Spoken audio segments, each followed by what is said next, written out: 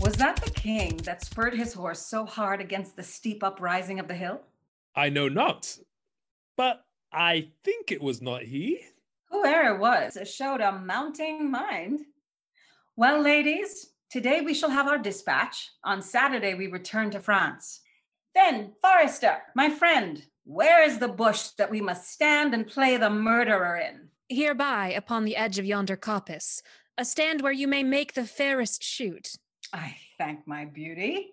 I am fair that shoot, and thereupon thou speaks the fairest shoot. Pardon me, madam, for I meant not so. What? What? First praise me, and again saying no? Oh, short-lived pride, not fair? Alack for woe. Yes, madam, fair. Nay, never paint me now. Where fair is not, praise cannot mend the brow. Here, good my glass, take this for telling true. Fair payment for foul words is more than due. Nothing but fair is that which you inherit. See, my beauty will be saved by merit. Oh, heresy and fair, fit for these days. A giving hand, though foul, shall have fair praise. But come, the bow. Now mercy goes to kill, and shooting well is then accounted ill. Thus will I save my credit in the shoot, not wounding. Pity would not let me do it. If wounding, then it was to show my skill, that more for praise than purpose meant to kill. And out of question, so it is sometimes. Glory grows guilty of detested crimes, when for fame's sake, for praise, and outward part, we bend to that, the working of the heart. As I, for praise alone, now seek to spill this poor dear's blood, that my heart means no ill. Do not cursed wives hold that self-sovereignty only for praise's sake, when they strive to be lords or their lords? Only for praise, and praise we may afford to any lady that subdues a lord. Here comes a member of the Commonwealth. God dig it and all. Pray you, which is the head lady? Thou shalt know her, fellow, by the rest that have no heads. Which is the greatest lady, the highest? The thickest and the tallest. The thickest and the tallest. Well, it is so. Truth is truth. And your waist, mistress, were as slender as my wit. One of these maids' girdles for your waist should be fit. Are not you the chief woman? You are the thickest here. What's your will, sir? What's your will? I have a letter from Monsieur Baron to one Lady Rosaline. Oh, thy letter. He's a good friend of mine. Stand aside, good bearer. Boyette, you can carve. Break up this capon. I am bound to serve. This letter is mistook. It importeth none here. It is writ to Jacquinetta. We will read it, I swear. Break the neck of the wax, and everyone give ear. By heaven, that thou art fair is most infallible. True that thou art beauteous, truth itself that thou art lovely. Have commiseration on thy heroical vassal. The magnanimous and most illustrate King Cophetua set eye upon the pernicious and indubiate beggar Xenophon, and he it was that might rightly say, Vini, vidi, vici, which to anathemize in the vulgar, base and obscure vulgar, videlicet.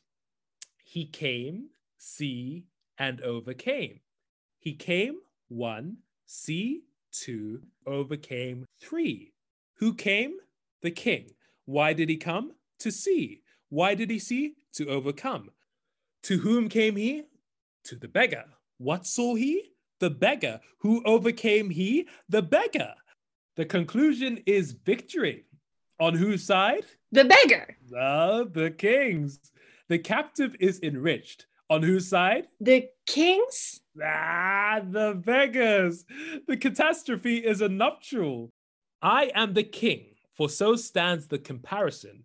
Thou the beggar, for so witnesseth thy lowliness. Shall I command thy love? I may. Shall I enforce thy love? I could. Shall I entreat thy love? I will. What shalt thou exchange for rags? Robes, for titles? Titles, for thyself? Me.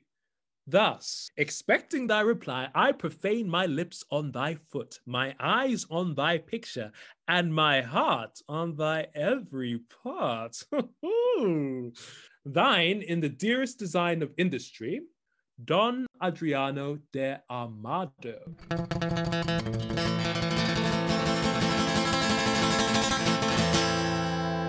What plume of feathers is he that indited this letter? What vein, what weathercock did you ever hear better? This Armado is a Spaniard that keeps here in court, a fantasy, a monarcho, and one that makes sport to the prince and his bookmates. Thou fellow, a word. Who gave thee this letter?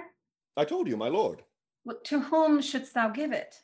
From my lord to my lady. From which lord to which lady? From my lord Baron, a good master of mine, to a lady of France that he called Rosaline. Thou hast mistaken his letter. Come, ladies, away.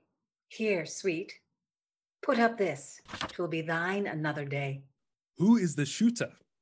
Who is the shooter? Shall I teach you to know? I, my continent of beauty. Why, she that bears the bow, finely put off. My lady goes to kill horns, but if thou marry, hang me by the neck if horns that year miscarry, finely put on.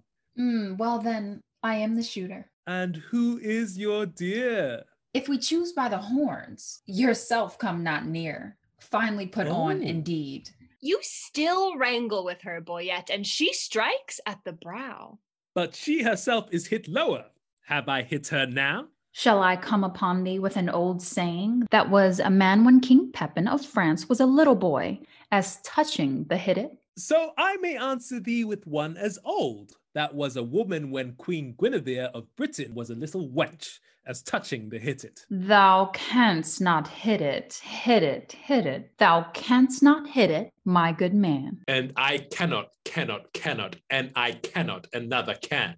By my troth, most pleasant, how both did fit it! A mark marvelous, well shot, for they both did hit it. A mark? Oh, mark, but that mark.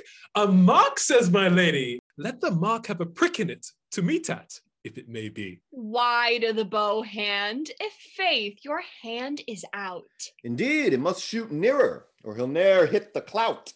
And if my hand be out, then belike your hand is in. Then will she get the upshoot by cleaving the pin. Come, you talk greasily, your lips grow foul. She's too hard for you at pricks, sir. Challenge her to bowl. I fear too much rubbing. Good night, my good owl.